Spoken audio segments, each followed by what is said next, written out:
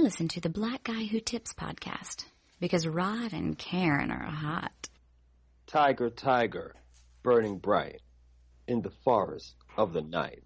What immortal hand or eye could frame thy fearful symmetry? In what distant deep or skies burnt the fire of thine eyes? On what wings dare he aspire? What the hand dare seize the fire? And what shoulder and what art could twist the scenes of thy heart? And when thy heart began to beat, what dread hand and what dread feet? What the hammer, what the chain, and what furnace was thy brain? What the anvil, what the dead grasp, dare his deadly terrorist clasp? Hey, welcome to the Black Guy Who Tips podcast. Your host Rod and Karen. We got some deep reading. We're in the house here on a Wednesday, ready to set it off. We got two of our favorite guests in here. Yes, we do. We love you guys. I feel like if you guys listen to us, you should be listening to them. But they have a podcast together. It's called the Comedy Outliers Podcast. It's my man Mike Brown. What's going on, dog? Yo, what's up? What's up?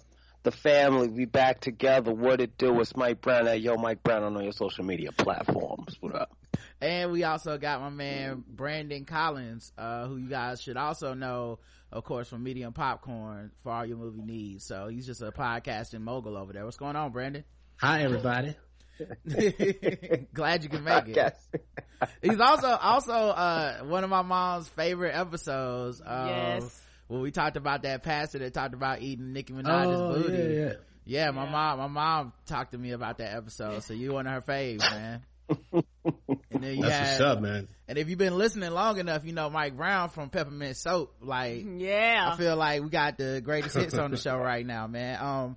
Before we even get into the show though, what's going on with Comedy Outliers, man? I know y'all have not just the podcast, which one of my favorite podcasts. You guys, yes, I love how you guys talk about the inside comedy stuff, man. It's always dope. And then y'all also had the show, like the live comedy stand-up show every month, but I saw like y'all were getting close to getting ready to end it, right? Like what's up with that? Yeah, it's the end of an era, man. It's been 6 years. Like Mike and I feel like we've been giving y'all the hits for a long time. Talk about it, Brandon. And it's better to go out on top than like petering out. Like, people don't understand, this is about to be our Stinkonia. This is about to be like the biggest show you've ever seen. And the only way we could do that is by getting the Bell House. The only way we could get the Bell House, which is this huge venue in Brooklyn, is by having it be the last show. Yeah. I mean, and it's also a thing of like, you know, like is independent producers, like, you know, like you start from what you start from, right? Which is like nothing. So we start from nothing and we grew it. You know, we did like, I think things that no other independent comedy producer would be able to do in the city. You know what I mean? Like, we were at the Webster Hall a few times before that closed down. We did shows on a yacht. You know, we're doing the Bell House by ourselves. And we did that without making like the top comedy show lists, even though we were and we are. And for me, it's like, you know what? We gave y'all everything. You know, we have more to give, in the sense of the podcast, but like, if y'all ain't ready for it, it's like y'all just saying, I'm over it. Y'all gotta come through and fuck with this, because we did it for you for 6 years. We paved the way. So you understand me? We're like, in a few years, Bruno Mars is gonna do a Comedy Outliers theme album, and then y'all gonna respect it. You understand me? Yeah, that nigga gonna be dancing. Cardi B gonna be jiggling her titties. Y'all gonna want to know about this. Yeah, that's who gonna win the Grammy for it, man. Now, here's the thing though. Like, so y'all did this for 6 years, man. What was the thing that, like, give me some of the highlights for y'all individually, like, over these 6 years doing the shows? Like, you know, any stop-ins, any like events, any, you know, milestones? Like, what were the things that y'all you know, over the years kind of got to celebrate?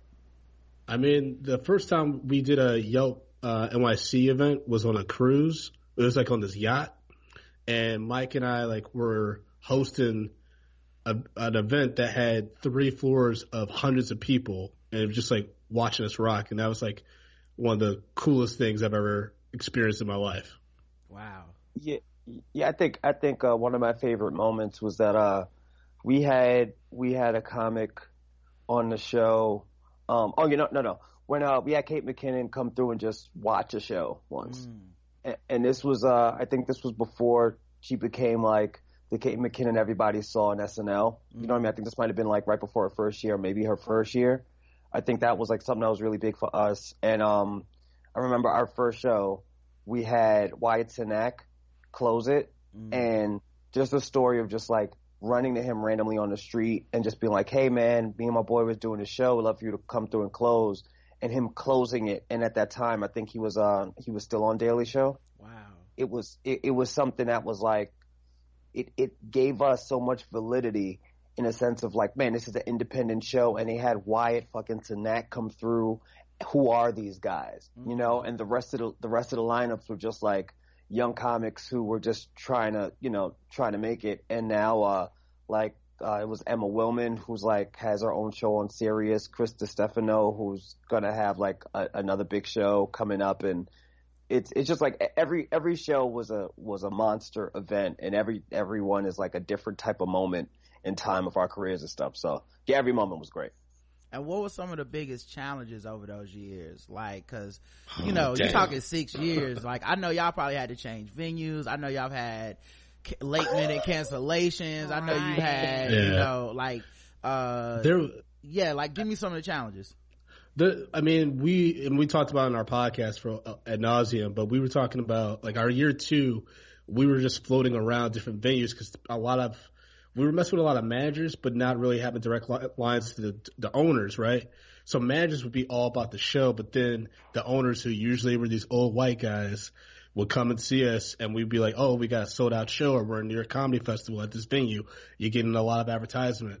And then sure enough, the next month when we're trying to book a date, they'd be like, oh, sorry, the owners want to go in a different direction, or they don't want to become a comedy club. It's like, we have one show a month. Like, what are you talking about? So it's clearly racism. Right. Wow. So what did y'all do? I mean, we had to keep picking up the pieces, you know. Brandon would go scout some places out, you know, I would scout some places out, and then you know, we would take meetings with different places, and it was time and again different hurdles that we would come up across. And I think it's like, you know, you don't want to say that it is a racially based component, but it definitely is, because when you see two African American males saying, hey, we want to do a comedy show, the first thing they're going to think of is Def Comedy, right? And they're like, do we want that type of clientele in our establishment? That's always the first thing that they think of. And even with a lot of comics too, like, you know, Brandon could talk to it too, how like comics would be like, oh yeah, I would love to do your show, and they think it's like an urban show, when it's like, no, our show isn't urban, it's everything, it's a mixture of everything. And I think for 6 years, I think what we both learned is like trying to do a show that everybody could, you know, enjoy with us as the face. I think it became a little like problematic. Like, we were doing it before like a lot of I guess black was mainstream. You know what I mean? Before like people, like when we started the show, we didn't even think Black Panther would be an Avenger. You know what I mean? Yeah. And like also it's weird too, because like Def Comedy Jam was like 20 years ago, right? And that's still a stigma that hangs over a lot of black comedians, you know, and especially, you know, with y'all show, not that it's like not black, quote unquote, but it's like, it's diverse, I guess would be the best way to put it. Like, diverse. Like to be like, you know, when I see y'all's lineups and stuff that y'all promote on, it's like, oh cool, this is kind of just what a lineup should look like. It's not like you know, it's not like y'all made some concentration of like, we only gonna have niggas on here or whatever. Like, it's just you know, it's like that's the next big announcement. The next show that Brandon and I are doing are called We Only Have Niggas on Here, and it's an all black show. You gotta ride that wave. I want my tickets. Bringing Def Comedy back. We bringing Def Comedy all the way back. And guess what, y'all? Plot twist. It's gonna start on time. I'm gonna miss the first set. Yeah, I heard Black Panther gonna start 15 minutes late, just to keep us, you know, keep it. You know, Black Panther starting late. You know, Black Panther gonna start late. Yeah. I mean, well, you gotta make it start 15 minutes late so we can have time to warm up our food that we bringing with us. Yeah, you know. Yo, Alamo Drafthouse just said that they have like the record pre-sales for Black Panther ever, but Alamo Drafthouse doesn't allow you to talk or have your phone out, so they're gonna be finding a lot of black people. Yeah, they gonna be mad as hell. We might not make it through the previews, dog. They gonna be mad as hell, bro. Yeah, it's gonna be a thing, but I think it's even like it's such a great time too. It's like even though it's kind of like bittersweet that we're like wrapping it up, it's also dope that I think art from black people are being like it's really being celebrated now. You know what I mean? So like this last show it's more of like a celebration. Like, yo, we did this for 6 fucking years. You know what I mean? It's like, let's celebrate that. So like the week before you go see Black Panther, you know what I mean? That next weekend you come to the show and you hang out. You know what I mean? It's a great time. I think it's a great way to close February. And tell them where it's going to be and what time again. Oh, Bell House. You got it. It's going to be at the Bell House in Brooklyn. You go to thebellhouse.com or comedyoutliers.com for tickets. Saturday, February 24th. Doors open at 6:30. Get there early because it's going to be crazy. We're going to start exactly at 7 o'clock. Yeah, we have to. This is a big venue. They're never going to let us be there again. Can we one time, please? I don't think Mike's joking. I think we're going to do some crazy shit. Yo, because the shit is, because you know how black people are when we go to events and stuff. Sometimes we're like, oh yeah, I'm gonna come support. Right. And they buy the ticket. They'll know weeks in advance, and you know they still come like 30 minutes late. Right. Like, it's not like you're not going to a party. It's not cool to show up 30 minutes late. Be like, I'm gonna wait for everybody else to get there. And everybody else is gonna be there. Right. At the time. And then get there. Don't miss any of this. Right. Then they go home like, man, I ain't even really have a good time. It was short. You were like, man, it wasn't short. It was on time. You were an hour and a half late. We gave you a full 2 hours. Where was you at? People come by like, oh, that's it? Like, what do you mean that's it? This is your fault. This is your fault, you know. And then with the podcast, y'all are gonna keep that going. So like, how'd y'all decide to keep the podcast going even after the show's over? I think for the podcast, it's like the podcast. When we started the podcast, we already had the live show going, and so like the podcast kind of became an extension of the live show in the sense of like we would talk about producing, we would talk about and with comedians from the show about comedy in the New York scene. And I think the more that we did it, we started to focus more on live interviews or interviews with other comics. And then we also started, I think it was like kind of last year, I was like, yo, Brandon, let's just do it, just him and I. You know what I mean? Which was a good dynamic, but then like our schedules got like really crazy, and now it's like, okay, now that we've grown so much as comedians in the past 6 years, and so much stuff are going on like in our lives, that now that we can do the podcast and focus on that and make it like the greatest podcast that we could make it, to talk about comedy and to just like, hey, be two guys just growing through this industry and the things that we go through without being but funny and lively and all that shit. So, you know, unless I miss anything, Brandon, you got it. Karen, go ahead. You want to ask a question? Okay. It's going to be sexy. That's all people need to know, man. Okay, it's going to be sexy as well. I didn't know we were going to be. You didn't know y'all was going to be sexy. Y'all going to be taking it off. If I got to host a comedy podcast, I'm going to make it look sexy. What tips would y'all give people that were thinking about going into comedy? Because y'all been doing it long enough. Don't do it. Where y'all are veterans now. Like, so I know y'all have tips. That's a great question. I would say, is an individual that we're trying to give advice to, are they fellow brethren or are they of a different persuasion? Just people in general, but most importantly though, also, not just being a comedian though, but also like y'all run a show. That's different. Right. That's a different muscle, I think, than just going and doing stand up. It is. Like, can you kind of like, if somebody want to get into that field, what would your advice be? Or, you know, other than obviously don't do it. Yeah.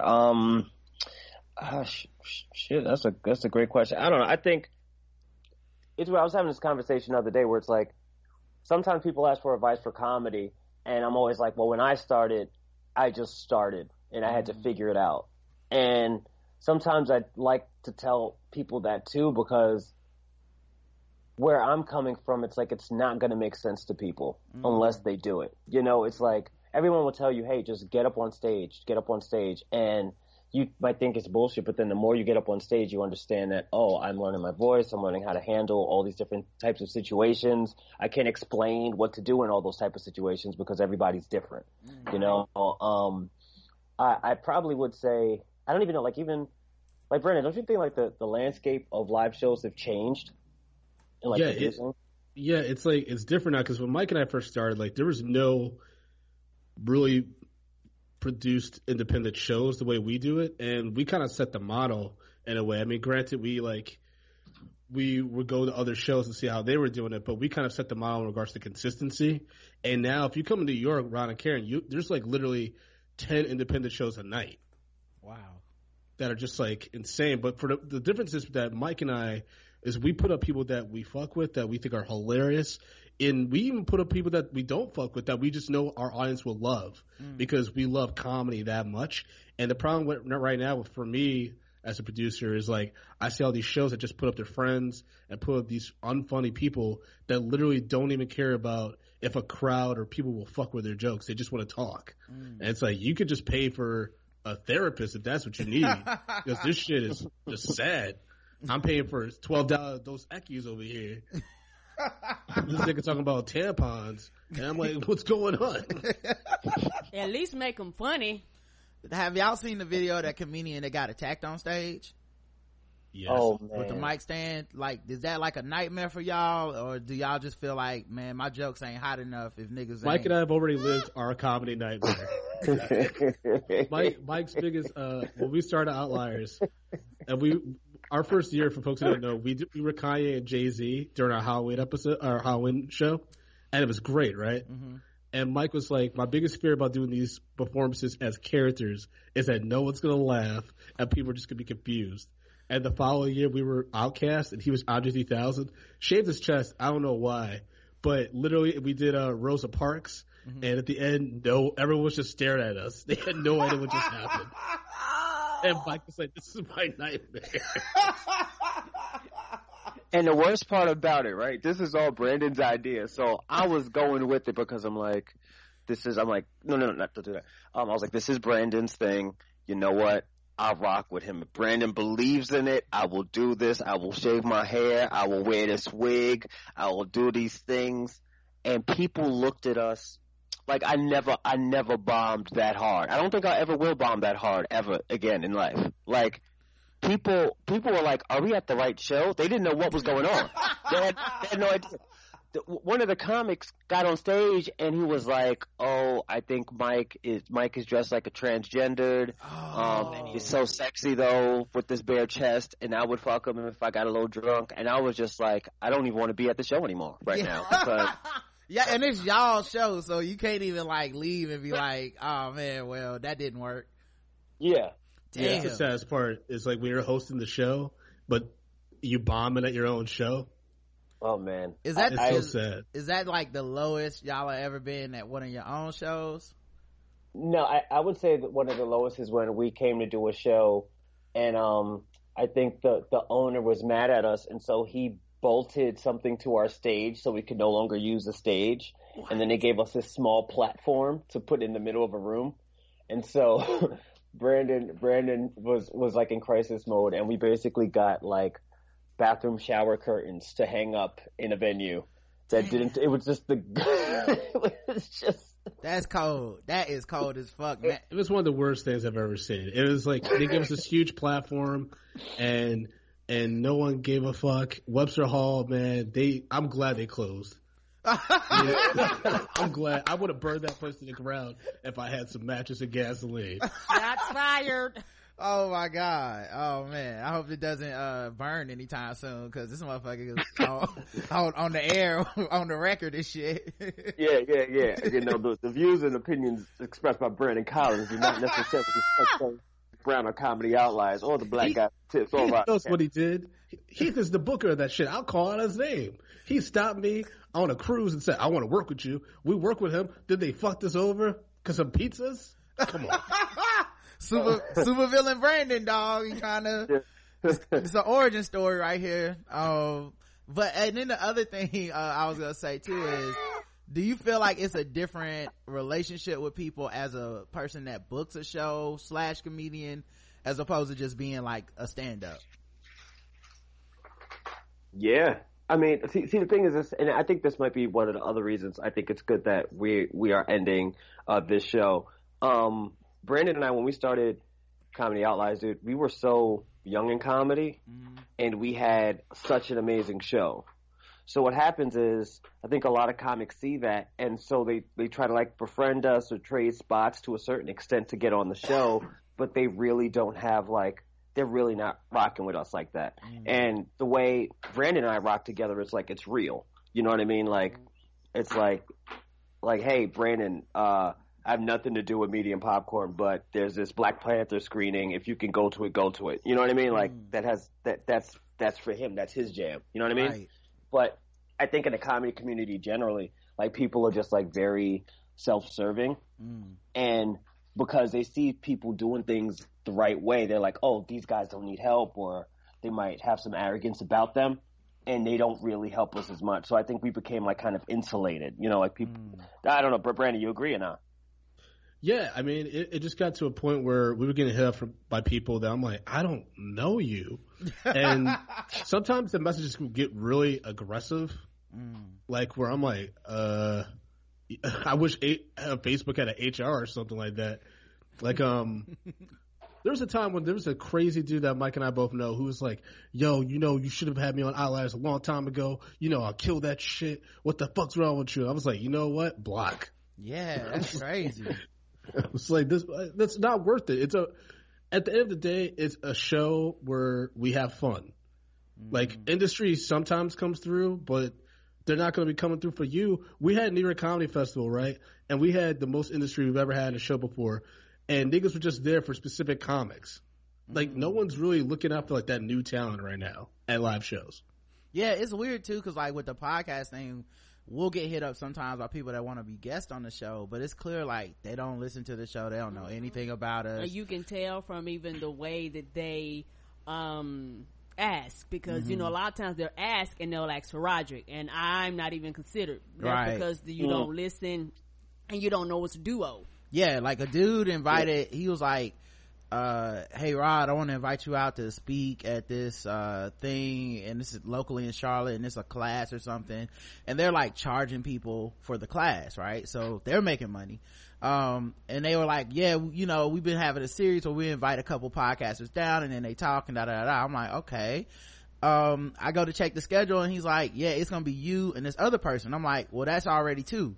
What about Karen? Like, what happened to, like, I'm not gonna go by myself. Like, you know, we go as a team. That's how we get down. And, you know, same thing, like, we'll have people go, oh, I'm hitting you up because this person should be a guest on your show. And you're like, why would we have this kind of person as a guest? They, like, the things they talk about are completely opposite of what we talk about on the show, to a point where, you know, like, there's some stuff where you can disagree with people, but then there's sometimes where it's stuff where you're like, okay, at that point I'm just trolling my audience and I'm just pissing off a bunch of people that tuned in to hear one thing, and it's like, today Rush Limbaugh, you know what I mean? So it's kind of interesting to see how that happens. And I'm sure you know, over the years there's been people that have like come through that we could never really tell if they fuck with us or they fuck with the idea of this podcast and how big the show is and da da da da. Like, I want to get into your audience, but I don't really like y'all niggas. Like, I just kind of want, you know, to be known to the people that listen to you. So it's kind of like, I imagine it's kind of like that with your when you're a booker / comedian. It's like, oh, do you really fuck with the Comedy Outliers, or is this just like, I heard this show is banging, I can get a few minutes on their set, on their stage, and then at the end of the day it's still like, fuck Mike, fuck Brandon and shit like that, you know what I mean? Yeah, it's a thing where it's like, I feel like to certain extents, like, we both had to wear certain armor in the scene for doing it. You know, like, some people might not have gotten booked on the show because we were running a show where people paid to see it, and they were not kind of like, they wouldn't be the money's worth, you know what I mean? Like, they're not worth like paying for, in a sense. And then in turn they would have a free show And Brandon and I have done free shows, and we're funny, and people are paying to see us, but they wouldn't book us because they feel slighted. Damn. So it's a lot of that begins happening, and I don't think we kind of knew that going in, right? And even when we learned it, it was all right, because then we said, okay, so we're only going to work and really deal with people who are seriously doing things, and that was good for us because we start getting on a lot of podcasts, make a lot of connections, but as far of like as us as stand-ups too, it's like, all right, now we got to really focus. Yeah, and even in the podcasting, like we talked about this on our show too, like some stuff, like some relationships got a little strained because like Mike and I felt not slighted, but like felt almost used in a way. Like we were on some podcasts like over the past few years where they had no like podcasts. I'm not gonna. This episode's gonna be called "Burning Bridges." Oh man! Listen, okay. Can we just okay? So I'll do it. So oh man, I don't know what's about to happen here. Do we need to put some beeps in? Right, this is pow pow. I need some shot fired, some sound effects. What's going on here? It's not even shot fired. It's just that the best way to say it is that like you just see that people don't really fuck with you the long way. You know what I mean? So like we know we all fuck with each other the long way, because it's like even like today it's like, oh, we gotta talk about the show, whatever. If you guys have time, you're like, yeah, whatever. You know what I mean? Or if we're like, hey, can you guys do this? Yeah, it's whatever. It's always love. We can tweet things and you just retweet it off the strength, whatever, right? Right. I remember what was it like Bobby Kelly's great dude. He likes us. He has a great podcast, whatever. And he was out of town, and it was like February or something, and he was like, you know what, why don't you guys kind of like host this show, produce this show for us, their podcast. And we did, and I think it's top 10 episodes ever. Yeah. Right? Just straight up, just hilarious. And I think ever since then, we've never been invited back on the show. Damn. We've not been back once. Damn. Once. Not even individually? And the problem I had with it, like Mike said, like, when we've seen Bobby, he's always been very nice to us. But on past episodes after that episode that Mike and I hosted for him, people would like call him up, be like, "Oh, there's no like ethnic people here. Like you have no diversity as a straight white guy." They were kind of trolling him, and he's like, "I had 2 black guys the other day hosting for me," and he kept using that for a few episodes after our episode, and that just bothered me, especially since the fact we haven't been on there in a year now. Damn. So it kind of feel like we use you for the my black friend card almost, and then. But in actuality, we're not gonna bring you back, so you're not really our friend. Yeah, and if it's like if you're saying it's different when you're like, oh, I had 2 black guys, I had Comedy Outliers, Mike and Brandon. You know what I mean? Like where it's like you're saying us by name and not just reducing us kind of like, oh, to these 2 black guys. Right. You know what I mean? Right. Like if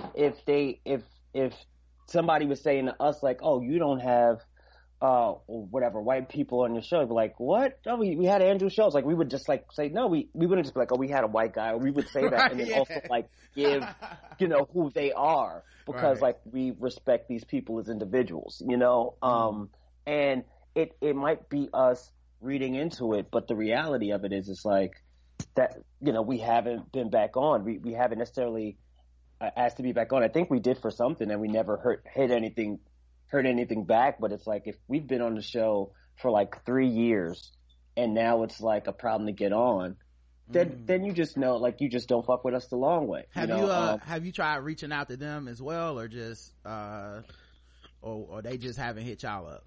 I mean, it's like there's no benefit on our end to extend that olive branch, you know what I mean? Like actions speak louder than words. Like we've we've already talked about it a few times in our Comedy Outliers podcast. Like, and Mike and I have other things going on where we don't need to be guests on podcasts where people just don't fuck with us. Yeah. Like, if they don't appreciate like what we bring to the table. There's a podcast we were on a while back that never had diverse guests, really, people of color. And as soon as they started being able to book other people of color, they just never hit Mike and I up again. Okay. Can I talk about? Yeah, Brandon? I can go in. Okay. So I'm not. It's not even going in. It's just like You know, 2018 is different. I mean, it's so real. 2018. So, when we first did, Keith and the Girl, right? Mm-hmm. We did it off the strength of like, you know, people had recommended us and it was cool and it was a good vibe. And then I think it might have been after we did, I think it might have been, Kamia's podcast or something, that they just like really just took a step back from messing with us. Right. Mm. And then we did one other show with them and, like I brought it up because I think I might have been there. Brennan, were you there when this happened? That was without me. Yeah. Okay. Yeah. So there was this one time when I think somebody had canceled, right? And they hit me up like, "Hey, can you come in?" Right? And they hadn't had us do anything in a while. And I was saying, Brandon, like, "Yo, you're right." He was like, "I can't do it." I was like, "You know what? No, I'm gonna go do it because like I don't have a problem with them." Right. So I went up and it was cool. And then one of my things was like, I was like, "Hey, so do y'all?" I was like, you know, Hemda, like, you got a problem with me or something? Like, what's going on? And then she kind of like went into it like, well, we saw you were on the show and we didn't know like where you kind of stood or whatever, right? Mm. And then I was just like, well, I'm still the same person. I'm just having a conversation with this person, you know, like I'm just doing a show on this platform. That doesn't mean I necessarily co-sign. I'm like, you're not even watching the show to see what I'm saying. I'm the same person, but so you're just not gonna like you're just gonna be like, all right, I'm done with you or not talk to me again. Like that's what it is, whatever. And she was like, no, I just felt away. I was like, okay, cool. And I thought that was it because like I'm somebody who's like, you know, like if me and Brandon have issues or had issues in the past, it's like we'll talk about like, yo, Brandon, let's get to the bottom of this. Let's not fuck up the money. Let's not fuck up what we're doing, right? Right. And I think since then, maybe we've been on the show again once, Brendan, together. I don't know. I don't think so, man. Like that's the weird thing. Like they've been booking us separately. I did it recently, and it wasn't weird, but I definitely saw a lack of enthusiasm compared to other guests that were there. Now you think first of all, hold up. We love Keith and the Girl, right? And we love Yeah. No, I just want to clarify before this shit end up as a clip over there, and then it sound like I'm saying some butt bad shit. We love them. And y'all in the pit with us now, niggas. Mm-hmm. We all going.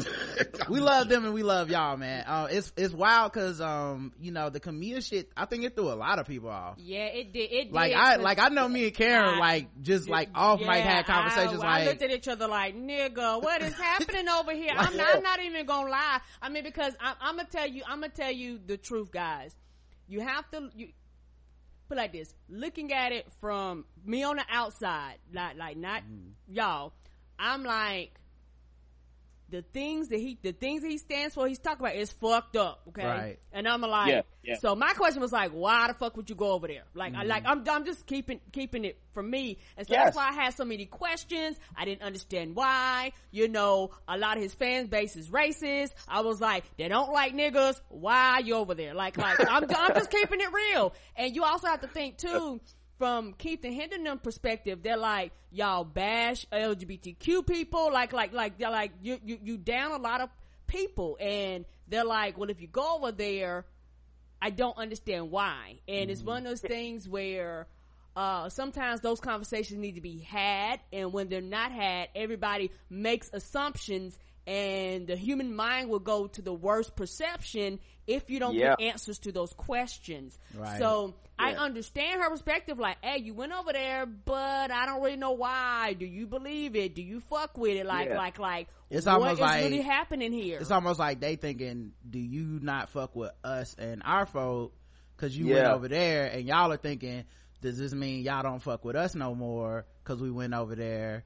And if there's not communication about it, both parties gonna assume the worst possible outcome. Right. Go ahead.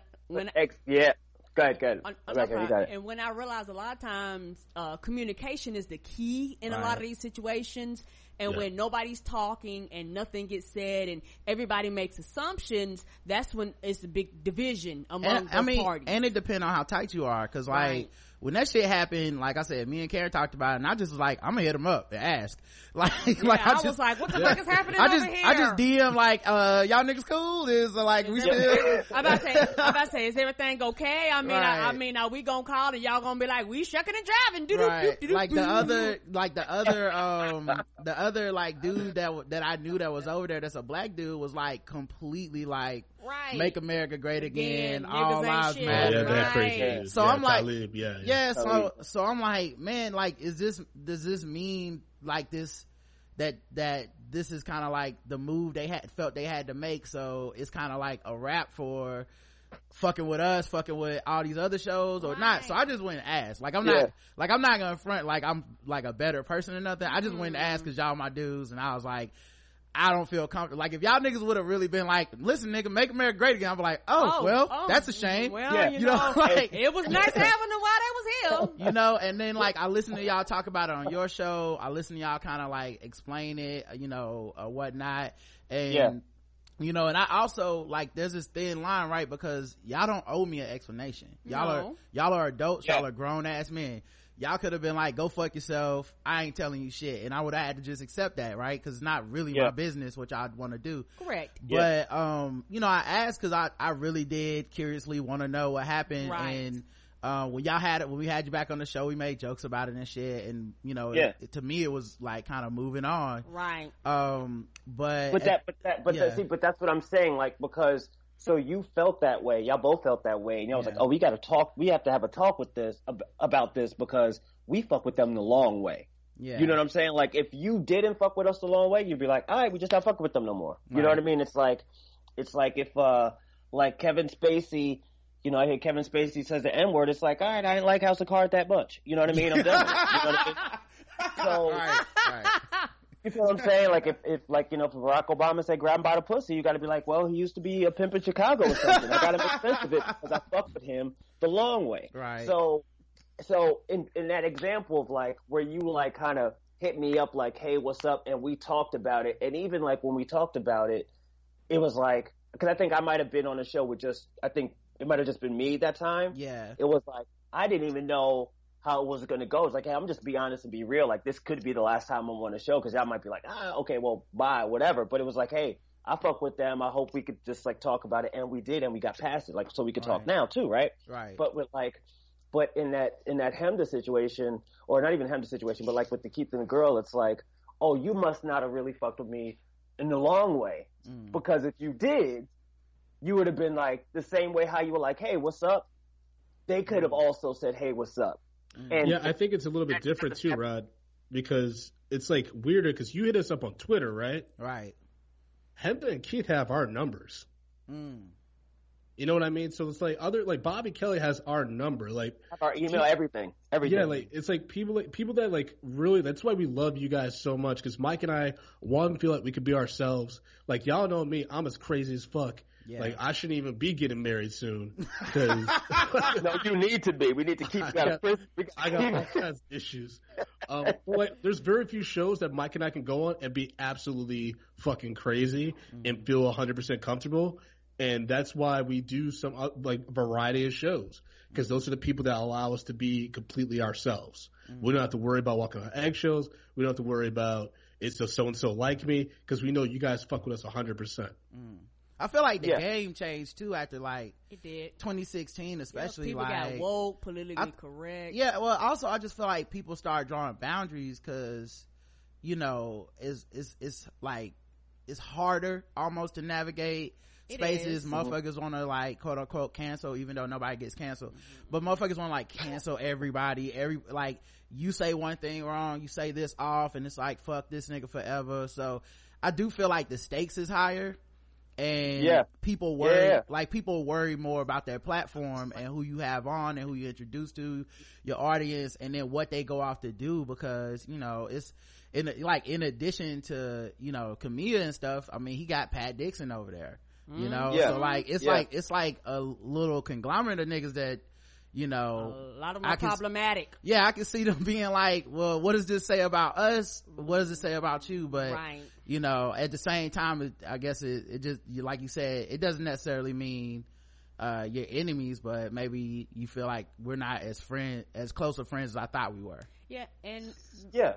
And what I realized too, everybody handles situations differently, you know, and so everybody, I've come to realize that when situations happens, people bring their own perspective. And a lot of times, a lot of hurt and pain and past experiences come into the situation, and you don't know nothing about it. Right. And so there's sometimes people respond in manners based off of past experience, not the experience with you as an individual, but based off of past experiences. And a lot of times relationships can be traumatized and ended based off of something that you might not have anything to do with. I definitely, I mean, we've gone through that where you communicate differently, because my actions are louder than words, that person. So if I let you in my home, I fuck with you. If I share a meal with you, I fuck with you. I don't waste time on nobody I don't fuck with, period. It's too much, it's too precious, and there's too many people on this earth that I care about that I could deal with. So, like, you know, I don't throw relationships away easily. No. But I've seen the opposite. I've been thrown away. So at the same time, I balance that out to be like, well, that's just how they reflect on shit. Right. I try not to take it personally, you know, but at the same time, I've learned something, because to me, the action is, oh, okay, I'm not important to you, so this relationship was never really that real. So if you feel thrown away, you know, I can understand that, like, you know, taking it personal, feeling some type of way about that. But yeah, I don't know, I like both of y'all. I hope y'all work that shit out. I do too. I really do. There's no beef or anything like that. You know what I mean? It's like I don't have anything like negative, you know, to say about them. It's just that, like, I don't have the hate I have for Webster Hall towards these podcasts. Webster Hall, I want to burn to the ground. And Keith, I just want to have like lunch and talk through some shit. You know what I mean? But yeah, and that's the different thing, because I remember. I gonna pay though. That's the only thing. Yeah. I just gotta pay right there. But it's all. Oh, I like that. I'm gonna just say I want to have lunch with people for them to pay. I like what you did, Brandon. I like the wave. We should break. Let's break bread. Let's break bread over this. But you break the check by yourself. You break that check. You know what I mean? I'll leave the tip. Black guy who tips. But it's just like, hey, there's no beef or anything. It's just like the thing of kind of either realizing or feeling that the long way to short way that you fuck with somebody, you know what I mean? And me, I'm a person who's like, if I meet somebody through Brandon's like, yo, I fuck with this person, I'm gonna fuck with this person because Brandon does, you know what I mean? Like off the strength, like a transitive property, right? And so, like, with Keith and the girl, it's like, okay, we're introduced to this person through somebody we really like, and so, okay, cool, we're having good vibes, and then, like, things kind of, like, went dark, and it's just like, hey, what's going on? Like, what did we do to have this happen? And they didn't owe us an explanation. But when I went on the show and, like, we talked about it, I thought it was like good, but I guess things might not have been as good, and I did get the you know, not approach, but like the kind of thing, like, hey, we're doing the something-a-thon or whatever, and we were trying to schedule it so like we all can do it together. But I was waiting back to hear from another comic too, and we just like had never synced up to do it. But it was just also weird, like something like this, like we might have to promote and be like, hey, you know, we got the last show February 24th, you know, Bell House. Would love to, you know, be on the show, whatever, and then like you don't get a response or anything, but then a month or so later you get a thing like, hey, we're doing this thing, can you share it and put it on your social media and all that stuff? And I remember like one time that happened, and I still shared it, like, oh yeah, sure, you know, hey, I fuck with y'all, you know what I mean? Right. But then it's like when we're like looking for something, it's like there's nothing, and it just felt really weird. Now, you know what I mean? What if it is just that him just had cancer? Okay, she beat that last year. Yeah. And then Keith got a divorce. I mean, they going through some tough times, and maybe they just had a hard time getting these emails back. I mean, Libby got a different job. You know what I'm saying? Like, cause this is all like full disclosure. Right. Like, I remember we had an episode where I thought Mike was gonna be on, and Mike couldn't make it.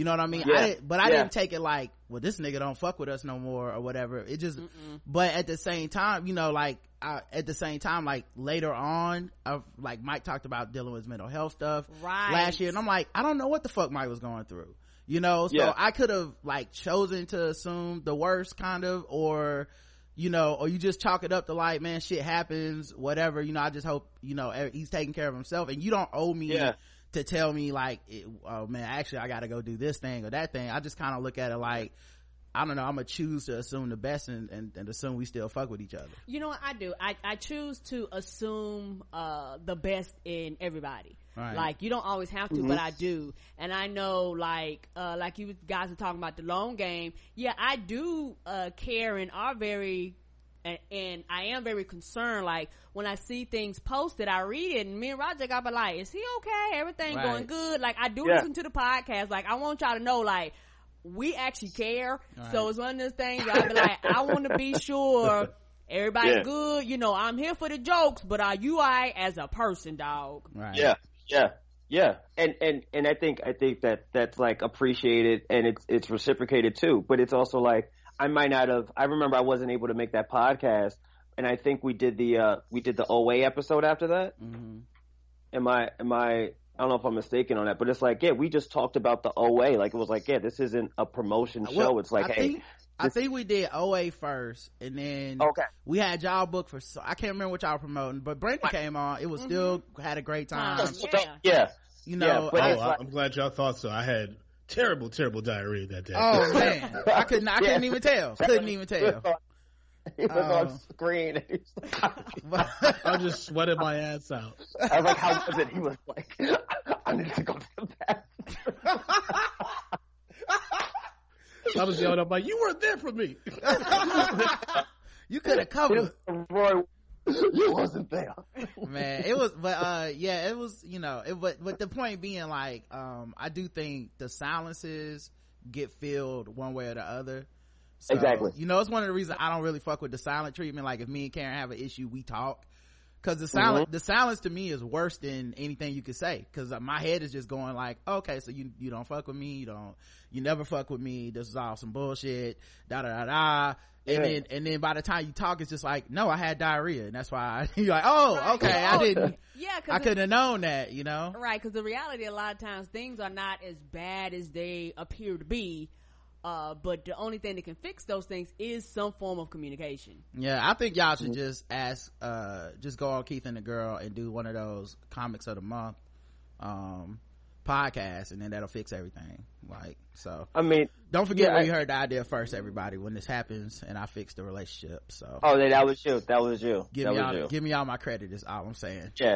Yeah, I mean, hey, dude, you get all the credit, man. I mean, it's 2018. It's all truth over here, baby. I'm solution unless you see a hashtag RIP Brandon and Mike on Twitter. Oh yeah, I mean, you know what went wrong. I mean, if y'all pop up, if I see y'all pop up in a picture with Talib, you know, like wearing suits, I might, okay, all right.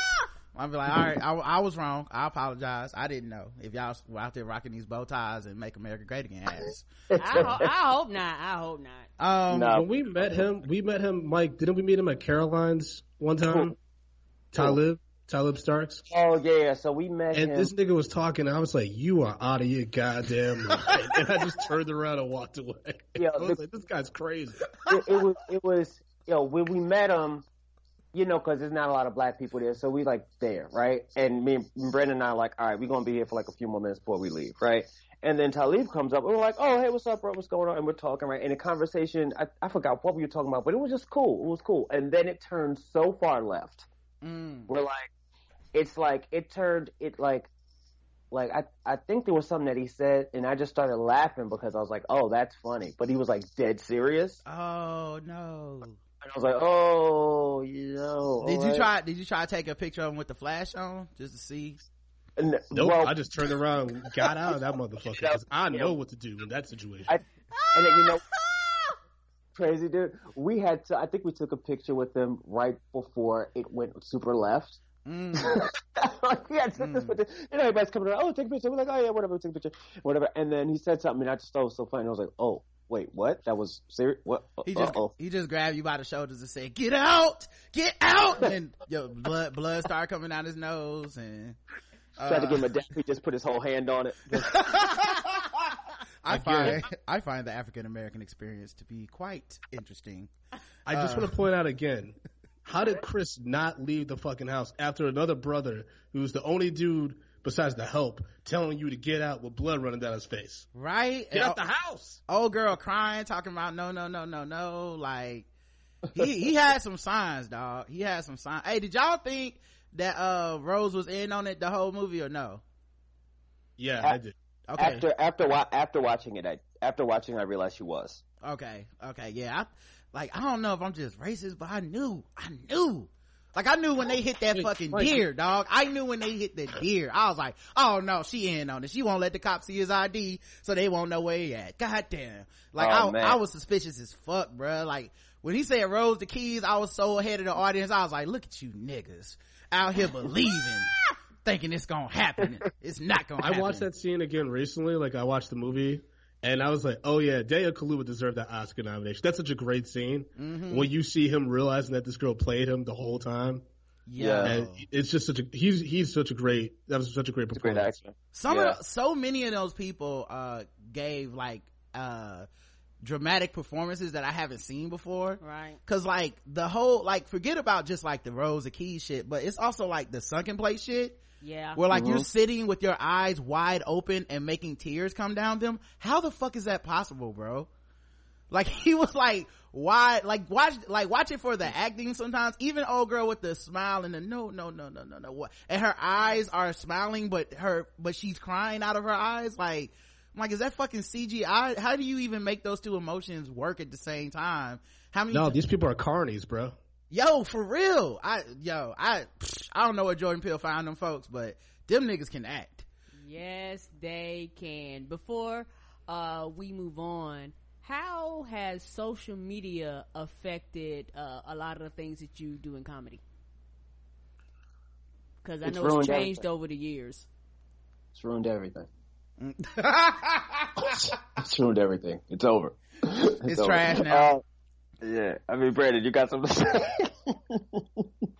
I mean, it's been weird. Like, social media's been cool for like podcasting, like Medium Popcorn fans. They've been dope, but it's been weird, like, just seeing my timeline. It's either on Facebook or Twitter. It's just nonstop political shit. It's just like, all right, it's just noise now. Yeah, I think it's terrible. I think Trump really drove people off the edge too. Yeah. Like, I think it got progressively worse, but I think Trump is like the social media president. Correct. You know what I mean? Like, he's the first president that will tweet something out before he would say it into a mic. And I think it's validated the insanity of social media in a way that nothing else could have. Like, he wouldn't be president if it wasn't for Twitter. I honestly don't think he would have been. But and Facebook, we literally know he wouldn't have been president if not for Facebook. That's what's so crazy about the shit he's doing, like with the Russia sanctions and shit. Like, they have data showing that Russia infiltrated our election system, and he's like, "No, we're not gonna do none of that shit. Don't worry about it." Right? Because he needs to win again. Right. It's just, I think this nigga is Frank Underwood, and we letting him do it. We've already seen this shit for 4 seasons. We know how it ends. Yeah, I feel like he, in a way, he kind of, he legitimized the whole way that people feel about social media with like, people live in their bubbles and you don't need facts anymore and everyone's just arguing all day. I think in a way he's kind of the end result of that, is that we live in a world where people just are like, I don't really give a fuck about facts, but let's get a guy with the most followers on Twitter the White House seat and let him see what he can do. He's always tweeting out 140 character thoughts and and that's it. They had the State of the Union last night and I'm like, what was that? You know what I mean? Like, I didn't even want to watch it because I watched Black Lightning instead, because it was like, what's the point of watching a dude get up there and lie for an hour and a half? Right. Yeah. But peep game though, our environment, I think in a way he's proven it doesn't even matter how smart or good the person is that's talking, because our environment's so polarized and ridiculous the people that are quote unquote team Republican, they gonna clap no matter what he said. Correct. And the team Democrats, they gonna sit down no matter what he said. And that is a real result of, I think, a lot of the way that we, you know, like, I think social media, I don't know if it's the cause, the chicken or egg type thing, but it's definitely the sign of the times. I mean, for me, it's so crazy. Like, people, you just talking about no facts and shit. Like, I was down in Florida with my grandfather, right? And his neighbor is a real conservative dude, and he was talking all the praise about Trump. He's like, he talks like me.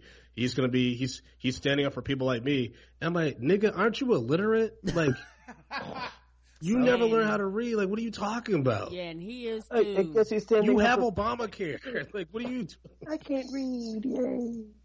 Yeah, it's so wild though. Like, cause honestly, like, if you just did a flip of when Obama was in office giving State of the Unions, it was just the opposite.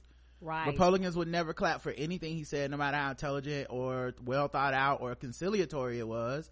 And Democrats were clapping for everything he said. You know, like, it's just weird that we've basically fucked the system up that much where it can happen. So but yeah, I don't know. I feel like, so I can't, part of me feels like I can't tell if social media is, I feel like social media is hyperbolic.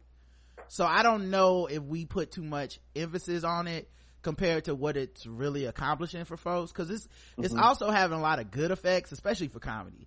Like, you know, there's people getting shows, writing gigs and stuff because they were able to express themselves via Facebook, Twitter, whatever, YouTube, giving people like access to do their own, like Mike has a web series, very funny, Can't Stop Won't Stop. Like, it's like we have tools now that we didn't have before. We have ways to spread the word that we didn't have before, but there's a balancing out too, because there's a lot of people who are paying attention to shit that they really don't give a fuck about, but it's something to talk about. Correct. So, but I don't know how much those people affect shit, because like, think of, like, my social media experience would tell me that Dave Chappelle's stand-up special was unpopular, ultra offensive, and like washed if you just looked at my social media feed. It's the most viewed stand-up special on Netflix, right? You know what I mean? Like, he also got paid for $50 million.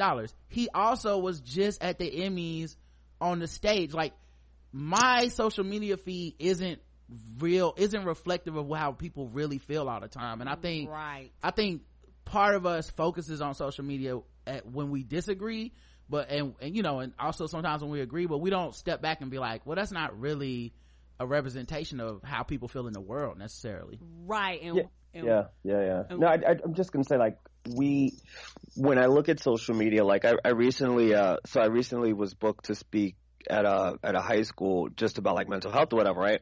And I tweeted how excited I was about it, and so, like, you know, just random trolls just started saying some like really dark things, and I'm like, I don't need, like, I didn't say this to hear that type of stuff, you know what I mean?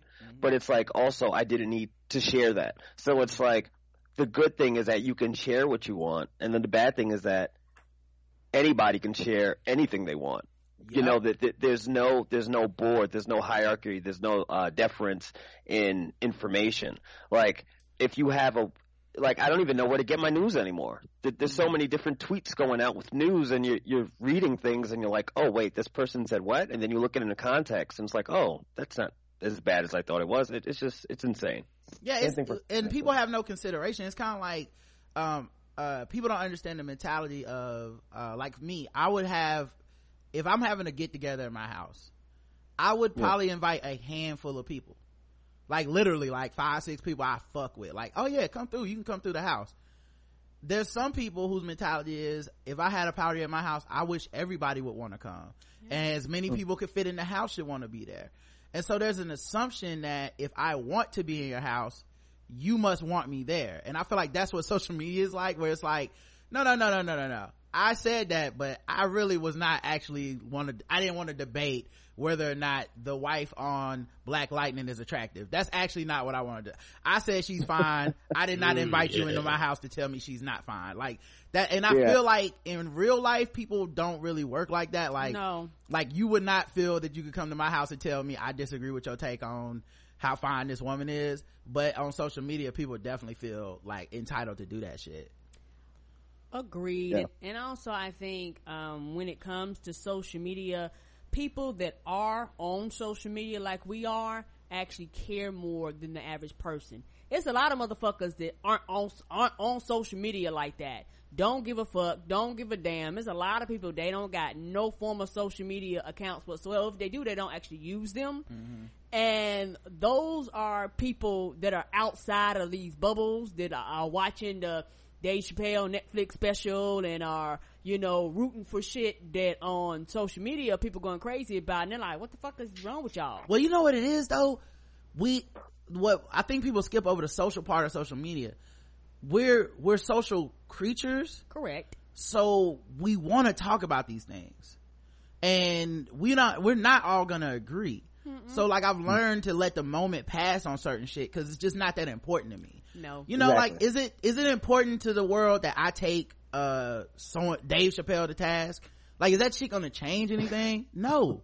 He's gonna still be rich as fuck, still be funny as fuck, and people still gonna want to see his comedy. So like me expressing some sort of outrage or like how dare you or whatever, it's not really gonna change anything. But You know, see, like it's the other even side though. But it does because some of these people, they have the outrage, and then the next thing that happens is that they go viral, and then they are like crowned the spokesperson for that outrage, and then you see them on CNN, you see it on MSNBC, and then they have some kind of clout because of it. And I think that's why a lot of people do that. Yeah, but here, Pete Game, even that person is like another person's Dave Chappelle. You see Exactly, what I'm saying? yeah. Like, it's not real. Like, it's you know, it's like Tommy, like, I can't be, like, while I, you know, obviously can be like, fuck Tommy Lauren, I don't fuck with her. At the same time, I'm not gonna, like, watch her show so I can be like, fuck her. I'm not gonna follow her on social media so I can be like, fuck you every time she tweets. Right. But that's the shit that keeps them relevant at the same time. But like, even with all that, let's say you are the person that's like, I wake up every morning, I find what Tommy Lauren said, and I'll be like, fuck you, I hate you. Even with all that, you honestly are having no impact on the world, and that's fine. Like, I'm not mad at you for it. Like, I've realized over the years, I think it's just something inside of us, and a lot of times we just trying to avoid it, so we don't want to talk about whatever it is that really bothers us, that really makes us like, I have to shut Sean Hannity down this morning. Like, where that anger is coming from. I think for a lot of us, it's anger at being marginalized people in America.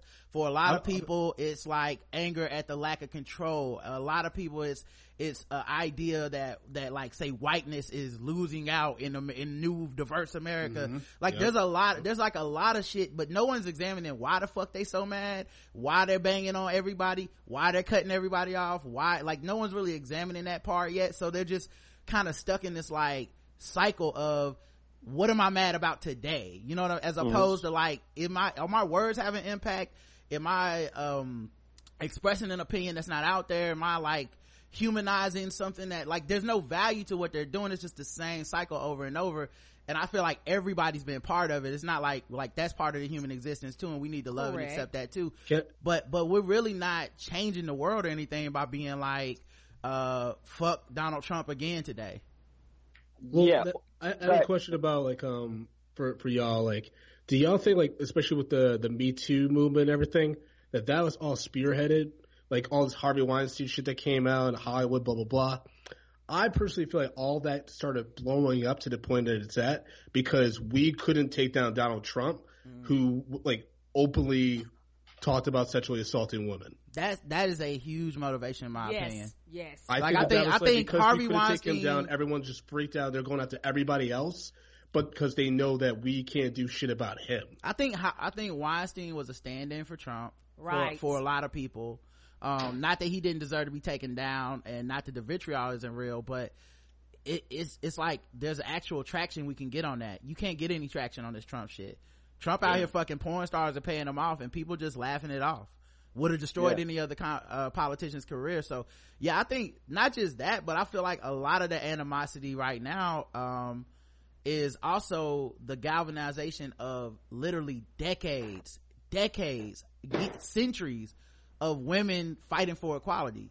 So we're now at a point where we're like, this is just evolution.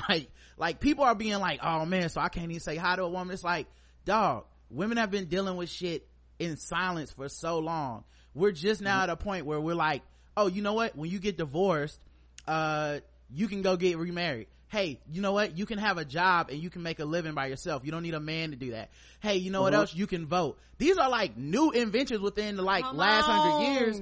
So it makes sense that we will be at a point where people are fed up, and I think there's a little bit of like jealousy from black folks that we haven't, not trying to erase black women, but from black folks in mass, is this like, look how quick like Me Too catches on, and why don't we get our Me Too moment and shit like that. But in general, I feel like all this shit is kind of good for society, because it's giving people a voice that, before this it would have just been like, yeah, so dude raped 3 women, why are we so upset about that? So I'm glad that we have a voice. Yeah, I mean, I think I just thought about this, like, that original question about like social media and comedy and people just like using a voice and not really saying anything. I think it's affected comedy in a sense that people are now more fearful of talking about like speaking their mind because they don't want to offend people. So I think comedy's kind of become more like, oh, here's my observation on this thing that won't offend anybody. Like, here's my joke about air conditioners. You know what I mean? Versus here are my thoughts and opinions that are also jokes to some extent, right? Because like, one, you still have some comics that are able to do it, right? Now, and the thing I would say about them is, for the most part, they don't seem like they ever, I'm sure if you go back far enough, we'll find that footage where we're like, oh, Bill Burr was afraid. Like, he was in this room and he was like, not tonight. Like, I'm not fucking, like, I'm not pissing these people off tonight. But you get to a point where like Bill Burr does a special and he just don't care about that shit. Chappelle does a special, he just don't care about that shit. So there's like a level to it where I can see how that's a thing. But also, I feel like comedians kind of want it both ways, where it's like, we're the modern day philosophers, we speak truth to power, we say what everyone's afraid to say. And you're like, okay, cool, like that's dope. Like, I look at Richard Pryor, I'm like, that nigga changed the world with jokes. Like, I can't, like, that's crazy to me, but that's also so beautiful to me, right? And it's one of the reasons I still love stand up to this day, is like, you never know who's gonna say the next thing that's gonna make me be like, yo, listen, there's a joke in that Chappelle, the bird joint, the second one, where he talks about when he's sitting down on stage. Yeah, sitting down. The joint where he talks about having that $20,000 on him, and he's like, what if I had pussy on me all the time? Nigga, that shit's so funny, but it also is like, holy shit. Jeez. Like nigga, you're a fucking genius, bro. Like, no one else could have thought of that shit, or no one else is putting that on stage or whatever in that way, and you just made a perfect allegory that I could tell any nigga from the hood to any nigga at fucking Wall Street, and they'll be like, oh yeah, that's fucking genius. So like, it has moments, right? I think what happened is that via social media, you now have people that's not even in the room. They not even in the room. Right. They don't even want to come in the room. They don't respect the art form. They don't respect what you do. They don't come to laugh. They type out jokes with no tone, no context. And they put it in an article, and you see it on BuzzFeed, and you go, damn, Dave Chappelle said he's gonna vote for Trump, or Bill Burr said this thing about gay people or something. And then when you see the fucking special, or you're in the club and you see that joke, it never would occur to you that this nigga's serious. It would never occur to you that they're not joking right there, that they're, you know what I'm saying? The aim is to be funny, and sometimes you're gonna miss and sometimes you're not, but it feels like the penalty for missing now is more exacerbated on social media. All that being said, I don't think the social media part is really fucking niggas up though. Like, it's just it's angry people, but they not able to take these giants down, and they've been trying. No, the dick is taking the giants down. They need to stop taking out the dicks. Now the dick, listen, penises are coming for our jobs. Go ahead, Mike. No, I just meant more as like the younger, the new comics coming up, right? Because like, if you're Dave Chappelle or you're Bill Burr or whoever, you're like, okay, I've been out here honing my craft, being in front of people. I'm not even in touch with social media like that, so I'm just saying what I want. Like, I'm in a different stratosphere. But if you're now trying to start to pursue a career in stand-up comedy, you're going to be more worried about that because you're more aware of social media. and someone young is going to change like y'all gonna see. I feel like all this pressure is gonna mold some comic to be like that nigga. Like I swear it is, because it's almost like to them right now. You're talking to them right now. You know what I'm saying? It's like when the NBA moved to 3-point special coming out next year, baby. It's like when the NBA moved to 3-point line back, and now we got Steph Curry.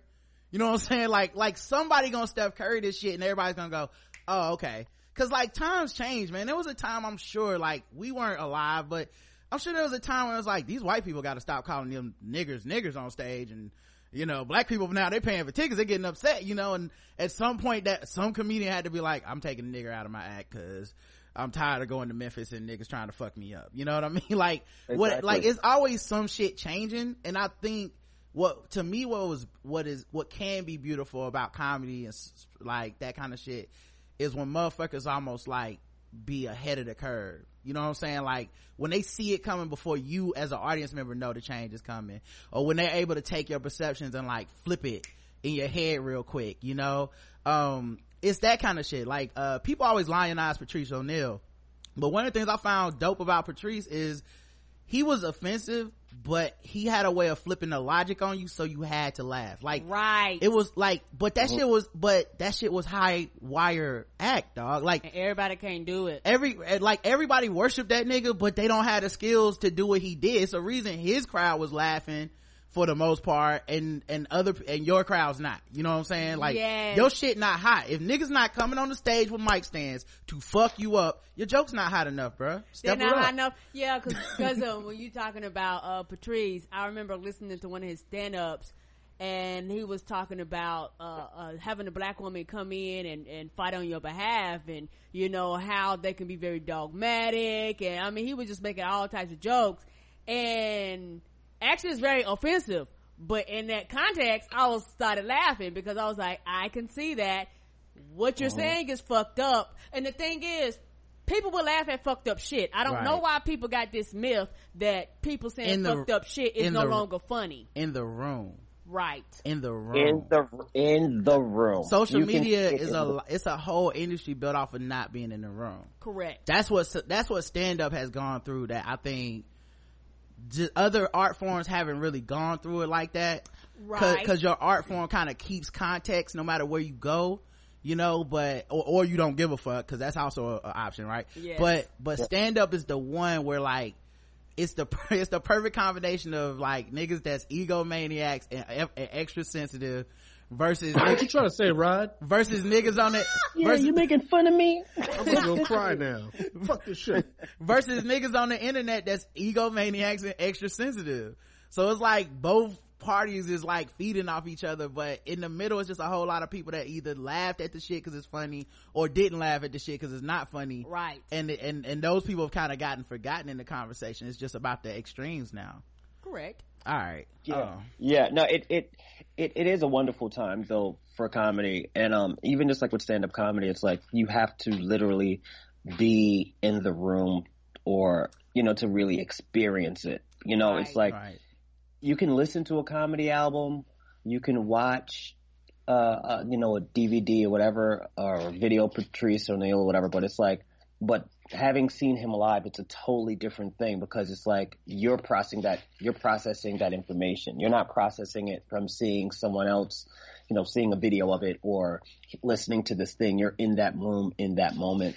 And I wonder I'm excited about what social media is going to do to comedy, because it's like we came a long way from like Rob Delaney being like the first Twitter comedian to now, like, you know, and I'm bringing him up. You know, we were joking about him on another podcast, but I watched Jabuki Young White his Balance stand up, and I was like, oh yeah, this is funny stand up special, and he is like a millennial dude, and it's funny, you know what I mean? And it's like, yeah, he is part of that Twitter generation, though. You know what I mean?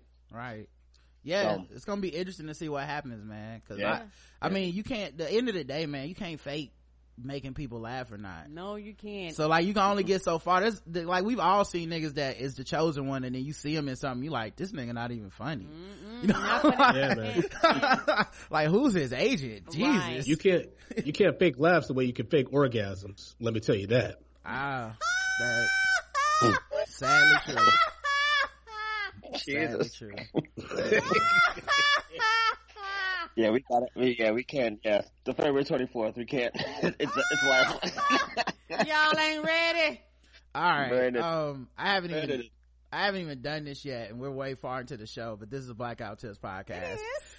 You can find us on iTunes and Stitcher. Leave us 5-star reviews. As long as you like the show, we'll read them on the air, and we'll be nice about it. Just be nice about it.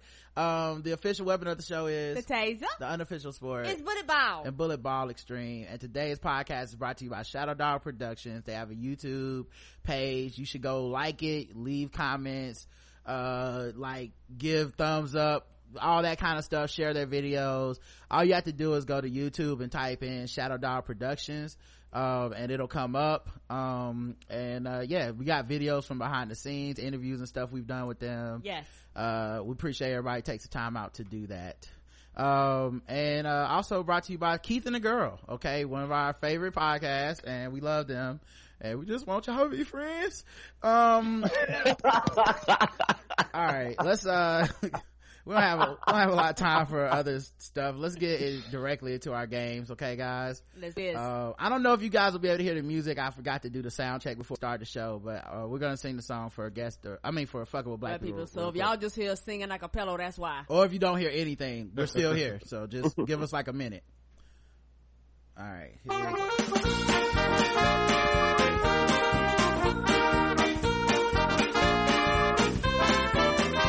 We're just fucking with those black people. We're just fucking with those blacks. We're just fucking with black people.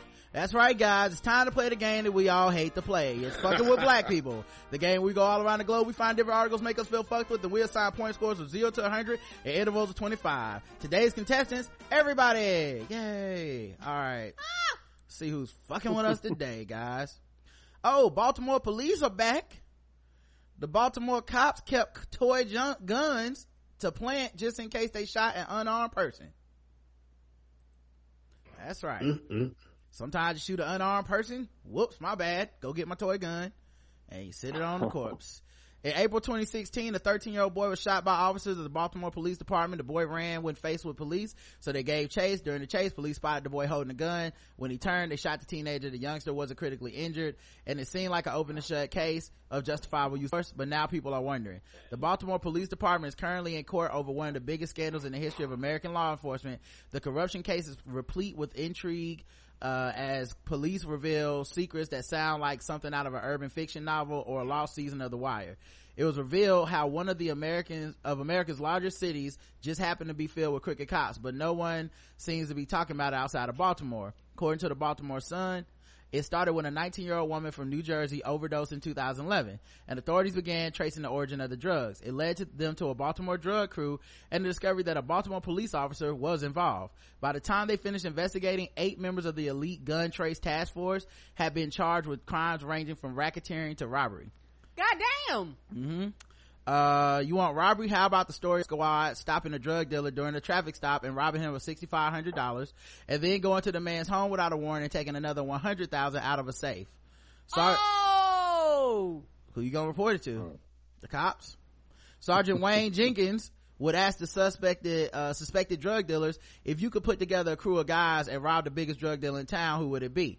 If you're interested in police targeting regular citizens, maybe you should read about how Maurice Ward had a technique of driving fast as groups of people, slamming on the brakes, chasing whoever ran. Perhaps you hear how Jenkins believed that all young men with backpacks were dope boys, or people who drove Honda Accords with tinted windows.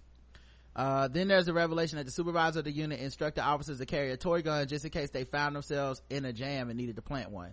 When one of the officers, Marcus Taylor, was arrested, officials couldn't figure out why he had a toy gun in his glove compartment. The revelations aren't speculation. 6 of the 8 indicted officers have agreed to cooperate with federal law enforcement agents and are testifying in open court. An officer who was scheduled to offer evidence against the crooked cops won't get to do so after he was mysteriously shot in the head with his own weapon the day before he was set to testify. Yeah, I mean, you never know, guys. You never know, man. Well, stay woke. 0 to 100, Karen. 100. 100 for Karen. What about you, Mike? 100. What about you, Brandon?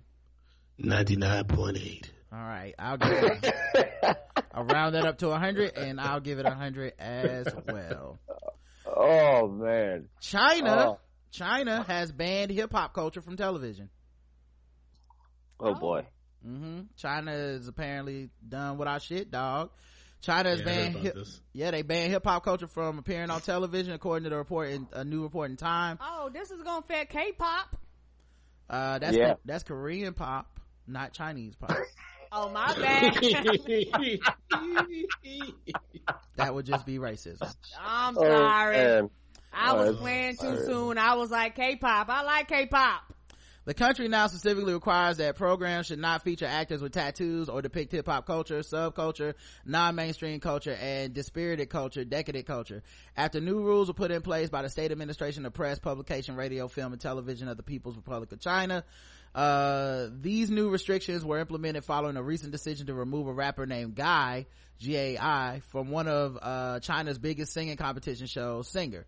Other recent instances of hip-hop censorship in the country have occurred when rapper Vava was cut from variety show Happy Camp, and songs by underground rapper Triple H were removed several major streaming sites. A contestant on the show called Super Brian, even had his necklace blurred out because it was deemed too closely in line with hip-hop aesthetics. Rapper PG-1 was also recently forced to apologize for his song Christmas Eve, which contains themes of drug use and tropes from the popular hip-hop culture.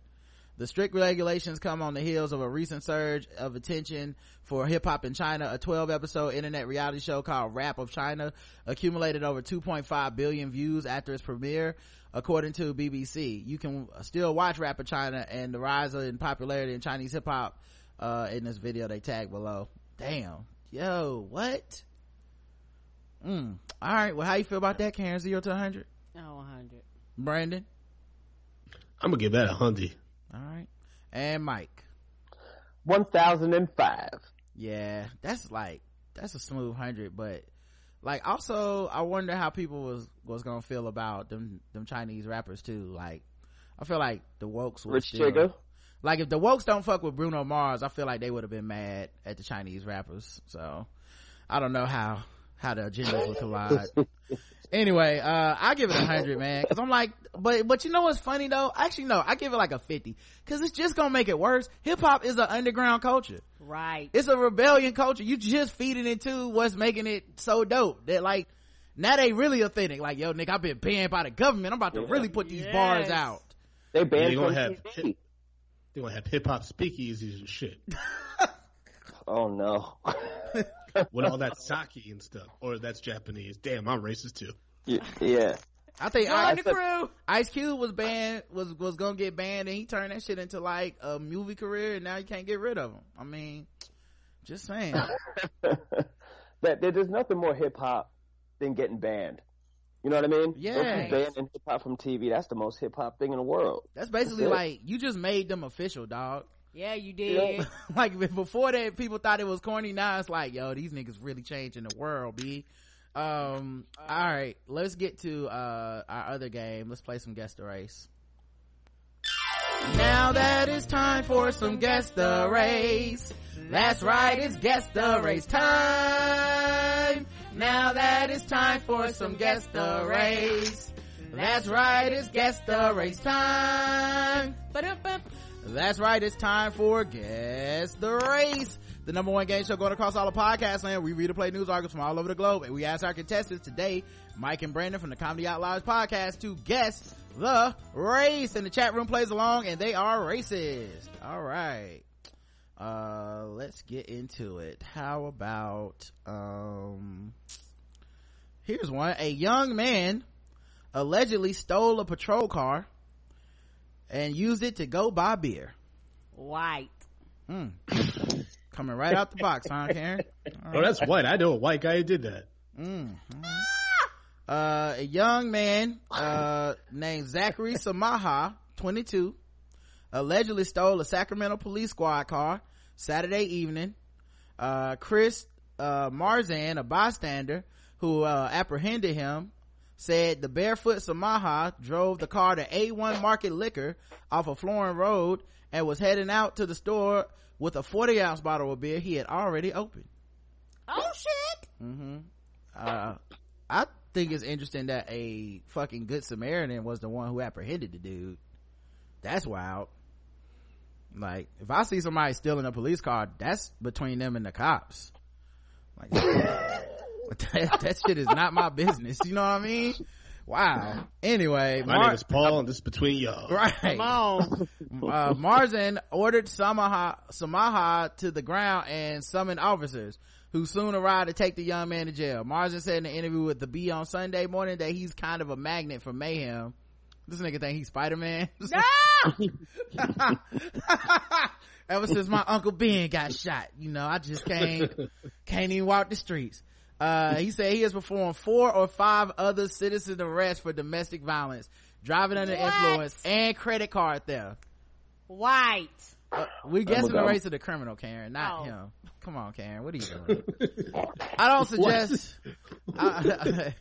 suggest anyone doing anything like this, because if you don't have the proper training or understanding of safety, you could get hurt, he said. Marzin completed a public safety class in the 1990s and has 1990s. That's somebody ain't kept up. This shit for 30 years. Understand? If people try to do some crime, they're gonna catch these hands. I'm getting too old for this shit. The cops look at him like, what shit? You're not even a cop. What you doing here? God Where damn it. you come from? Who let you in here? Bill, why are you dressed in a paper bag? Who let Marzin at the crime scene again? Get this man out of here. You're in the way again. Oh man, he just taking his shades off, making Horatio one-liners and shit. I know, they're looking like, what the fuck? We thought we banned you. Look like he got 40 ounces of crime. Yeah, I know, that was on theme music and shit. Right. Anyway, he says he's been working in security since the 90s. Samaha allegedly took the vehicle after it was left unattended by officers who were responding to a call in the area. A short time later, motorist Marzin spotted the patrol car swerving as it drove. Yo, he just Batman this shit. Like, he didn't get a call on the radio. He just was like, that car swerving, suspicious. A cop car swerving, and you pulled over a cop car, nigga. He said it was swerving with the lights off, so he flashed his he flashed his lights at the car, which then pulled a U-turn and fishtailed in the street before it hit the telephone pole next to a car dealership parking lot. Marzin described the incident to the Public Safety News Network, which published a video on Facebook. Marzin said he pulled a U-turn himself and then called 911 to report the crash. As he drove by the parking lot, he said Samaha got out the car wearing sweats and obviously was not in uniform. I'm on the phone with dispatch. I said, look, you got a guy who just stole a patrol car. He told the network, a video on social media based breaking news site. Marzin had dashboard camera footage of the encounter, which shows a police car pulling jerkily out of the car dealership parking lot after the crash. Marzin pulled another U-turn at Lindale and watched the patrol car pull out of the parking lot headed south on the northbound side of the street. Marzin said he followed the patrol car as it turned on Lindale. Samaha made another stop in front of an apartment building before getting back in the car and pulling into the parking lot of A1 Market Liquor. I was concerned he was going to come out with one of the weapons in the vehicle, Marzin said in the interview.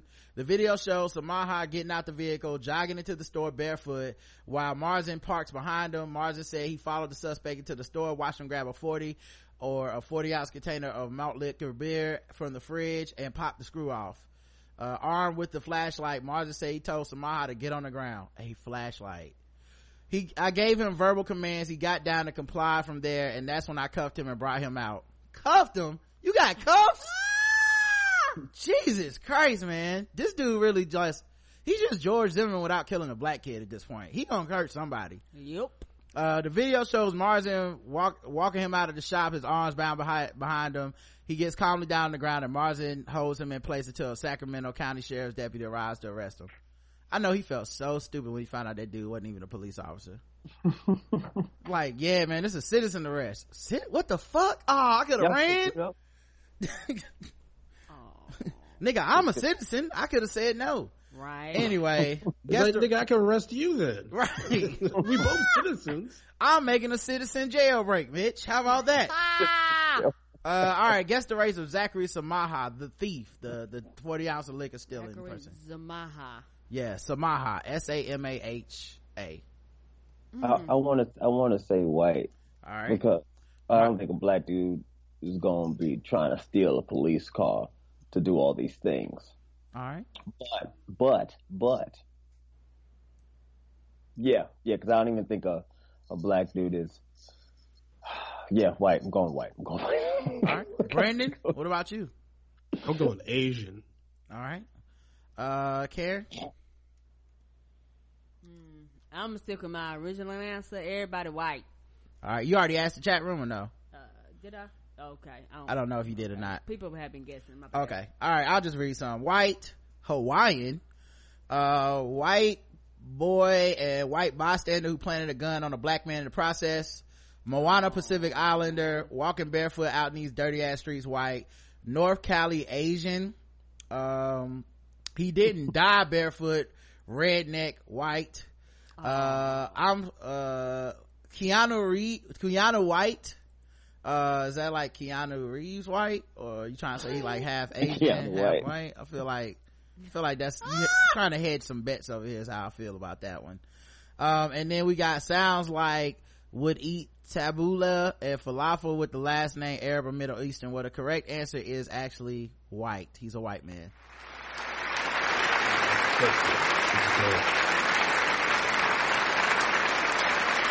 Many of you missed it, and I have to give you guys boos.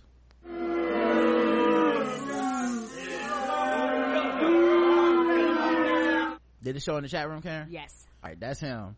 We're at the break, so I'm gonna go to the next section. Brandon and Mike are on via Skype, so they won't be able to I won't have to bring them back on or nothing. Nope. But we'll be right back in the chat room. But yeah, that was wild. Homie was just like, listen, citizen's arrest. I seen a car swerving, and he said he's done that 4 or 5 times. What are you writing, a book? Somebody plug him up. It's so insane. Like, what are you waiting on? Like, somebody just gonna cap that nigga or something, and that's gonna be the end of his whole like fake ass police force diary. That's so dangerous. Right. I don't care about no community that much. You know what I mean? Not even my community. To be able I don't even care about myself that much. Right. Like, this nigga got a superhero costume as well. Come on. It's me. Yeah, that's insane. It's me, the flashlight. No crime is going unpunished in my life. I shine the light on crime. Flashlight on the CW. Okay, he gonna be the sidekick to Black Lightning and shit. Flashlight. Yeah. I'm gonna throw these. This nigga sounds like Master Legend from did y'all ever see that superheroes documentary? Yes, I saw it. Yeah, with the alcoholic down in Florida. Yeah. He just runs around the streets in a weird aluminum suit drinking booze. He's like, after a night of crime fighting, you gotta quench your thirst. And he was trying to you alcoholic. He was trying to holler at chicks too. Oh, that dude was such a loser. He's like, ha ha, it's me, Master Legend. And I was like, dude, get the fuck out of here. You get beat up. Smoke bombs and shit. Oh man. All right, let's see. Let's find another one. How about this one? A man is convicted of killing his roommate over stolen beer. What kind of beer? A Pennsylvania man is accused of beating No. Pennsylvania That matters. A Pennsylvania man is accused of beating his roommate to death over stolen beer that he's been found guilty of involuntary manslaughter. Oh, shit. A judge handed down the verdict Monday in the non-jury trial of 35-year-old Justin Van Kirk. Police say the Brentwood resident, now keep in mind Pennsylvania, not California. Cali. Yeah, that would have made a whole different crime. That right? is a whole level of difference. Like, we haven't seen a crime like this since OJ. We don't say that name. The rivers are gonna run red. I hope we don't fuck this one up too. But yeah, apparently the 35-year-old Brentwood resident confronted his 58-year-old roommate Charles Parker about the Keystone Ice beer last year and fought with him. Keystone Ice. And we only know what this is. The two began to argue in Parker's bedroom, where Van Kirk hits his roommate several times in the face and head. As Parker was bleeding from the lips and mouth, Van Kirk dragged his body to the dining room because he did not want any blood to get on his carpet. He then left him lying on the floor and went to bed. Van Kirk says he did not call 911 until the following afternoon when he returned home at 4:30 and Parker was still laying on the floor. Oh. Yeah. He was just knocked up for 12 hours. He just came home from work. Get up, pussy. Jesus. You didn't take the check on him? So you just gonna not breathe, huh? You just gonna okay. You just gonna play dead, huh? We're gonna do this whole game, huh? You just gonna lay somewhere for 12 hours bleeding and then just not, okay. He said, he initially claimed he knew nothing of the circumstances that led up to the fall, but officers found a picture of Parker's body on Van Kirk's cell phone that he had taken at 4:49 a.m. So he beat him up, took a picture of him on his cell phone at 4:05 in the morning, and then didn't call the cops till 12 hours later. Wow, he real? Yeah. Parker was pronounced dead at the scene. He had suffered bruising and swelling. He had abnormalities to the back of his head. Officers noted that Van Kirk's knuckles were swollen and that he had blood on one of his shorts. Van Kirk also initially gave investigators various accounts of how he found Parker, and his timeline of events had varied as well. When Van Kirk was finally taken into custody, he admitted that he got into confrontation with the victim. He also told police that he had tried to clean up Parker's blood with water. That's not even just regular water. Just regular water. They tell you not to do that shit. No. That's the worst. You gotta blanch that shit. Like, yeah, at least watch an episode of First 48 or some club shit. soda. Like, you know what I mean? Like, you ain't never seen Dateline or nothing? Snapped? Right. Yeah, that's insane. He also told police, a defense attorney conceded during the trial last week that Van Kirk punched Parker multiple times, but said Parker's fatal head injury could have been from falling down while drunk, something she allegedly had a history of doing. Wait, she? You mean he? What? Yeah, these are two dudes. There? Yeah, it's two dudes, not... It's two dudes, right? Might be a typo. Yeah, okay, it must be a typo. Yeah. Alright, anyway. Parker's death at the hands of Van Kirk rattled the next door neighbors, who said at the time the men had been friends and roommates for years. When we got the news, we were shocked. This is the last thing we thought. Just a complete surprise. They were really good neighbors. We like both of them a lot. They were known to be heavy drinkers though. So, alright, guess the race. White. All right. White. Yeah, I think that's white. White. Everybody, Keystone. Come on, yo. The Keystone Light is what I'm really like. Yeah, you don't even bat an eye over some Keystone. Okay. Yeah. You say take it from me. You say take it away. Yeah, I've never. This ain't Modelo. The chat room. Keystone beer, white. Trump is y'all president, white. Should have stole a police car to get some more beer, white. Parker's no brother, white. White. Hold my beer while I whoop your ass, white. 73% of white on white crime started with an open case of Keystone or Natty Light, white. Rest in peace, Van Winkle. Rip Van Winkle, white. Only charge him with only manslaughter, white. Only white people would fight over some damn Keystone beer. He's a white. Hey dude, what's up, bro? White. Bill and Ted, white and white. The correct answer is white. You all got it. Yeah. Come on, baby. Come on. I mean, yeah, come on. Hey, come on. Yeah, guess this race, baby. that was a lot. That was pretty white. Also, they was roommates. Yeah, a Keystone? A 35-year-old dude with a roommate that's 58. That's like a whole, like, what was the combination that made that happen? Right. You know? Where was that at too? That was Pennsylvania? Yeah, Pennsylvania, PA. They looked like they were both hard partying dudes. Shout out to the dude that killed him having pictures that he took with beer. Oh. That's great. Yeah, it's just him taking pictures holding up a beer. Like, what the fuck? What are they promoting in the corner? Some Black Panther pants? What's happening here? No wonder he'll kill somebody over beer. You know? He's like, this is my only friend on Facebook, this beer. Tag Keystone Ice. I'm gonna tag Keystone Ice to this next picture. Keystone. All right, last. It's like that movie Castaway. It's just him and a can of Keystone. You okay, Wilson? You my only friend. All right, last one. Let's do the song.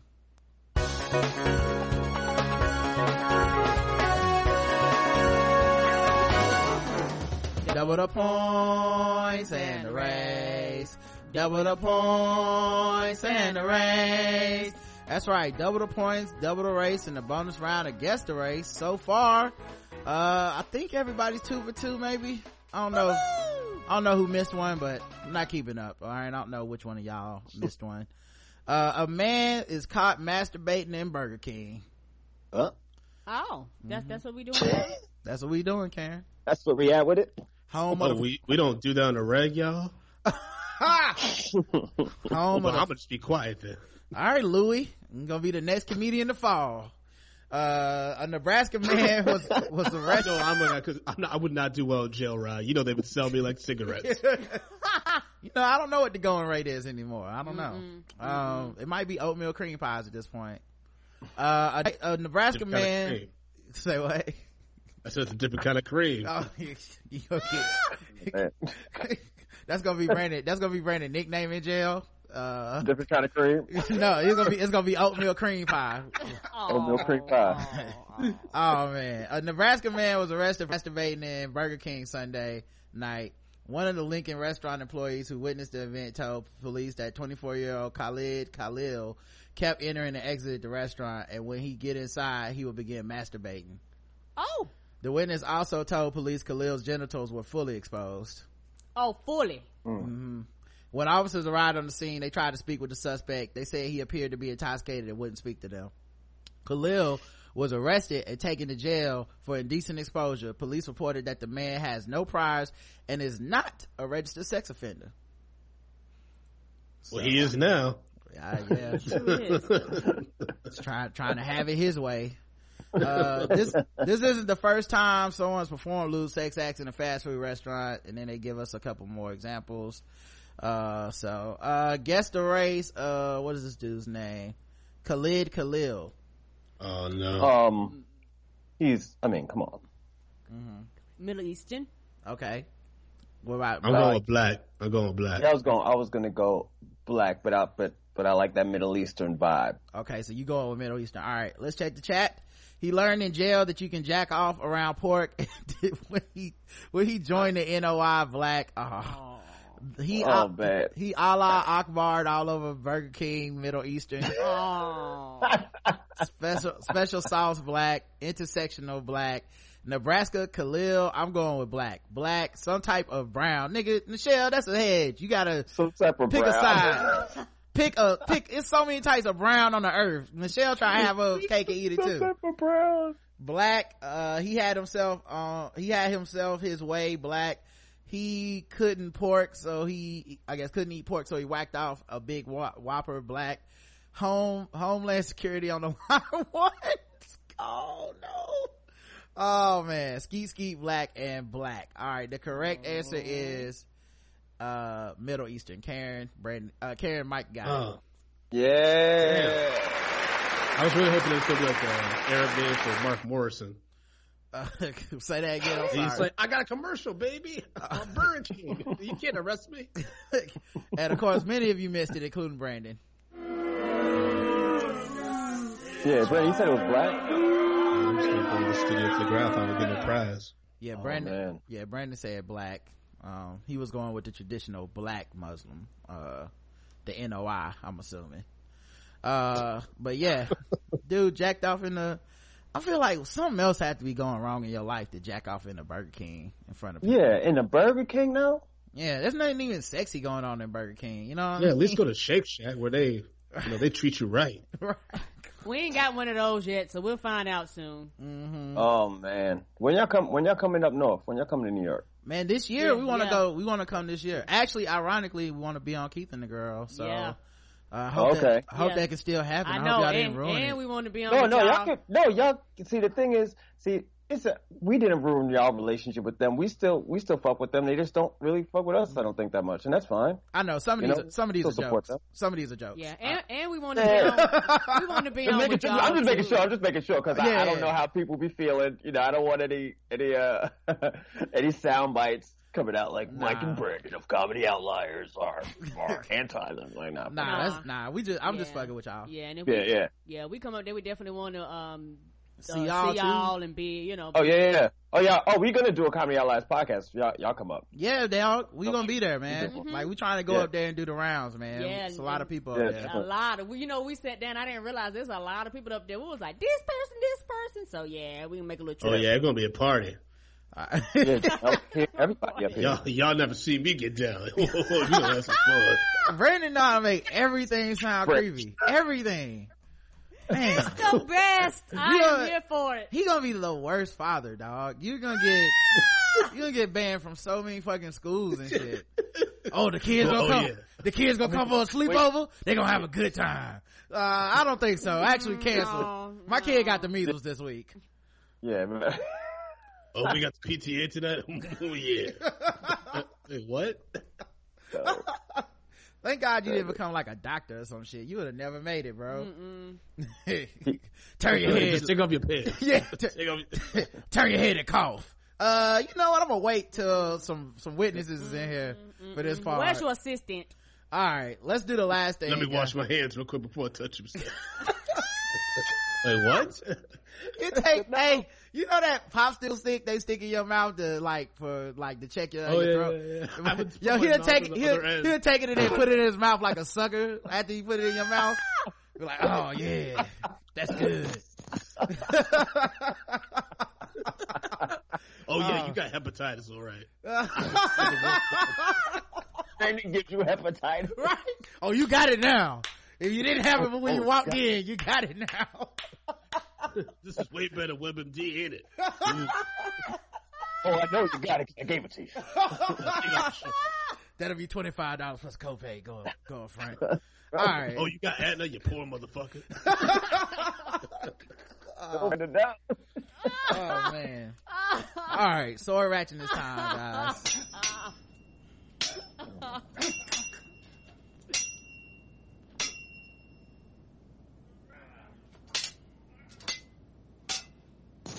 The man accused of stabbing his roommate with a sword. Oh shit. Damn, I didn't mean for that to start. All right, here we go. Sword ratchet this time, guys. Okay. Before switching to a kitchen knife has been released from jail. Police say Jeremy Tazruck and several roommates got into a fight on Friday night. Officers say Tazruck ended up using a Legend of Zelda replica sword to stab a man identified in court documents as TP. Police say the edges of the sword were not sharp, but the tip was. They say Tazruck then used a kitchen knife to stab TP in the ribs. Tazruck is charged with 4th-degree assault and reckless endangerment. Dog, you try to kill stabbing his roommate with a sword. Stop. He tried to kill somebody with a Zelda sword, dog.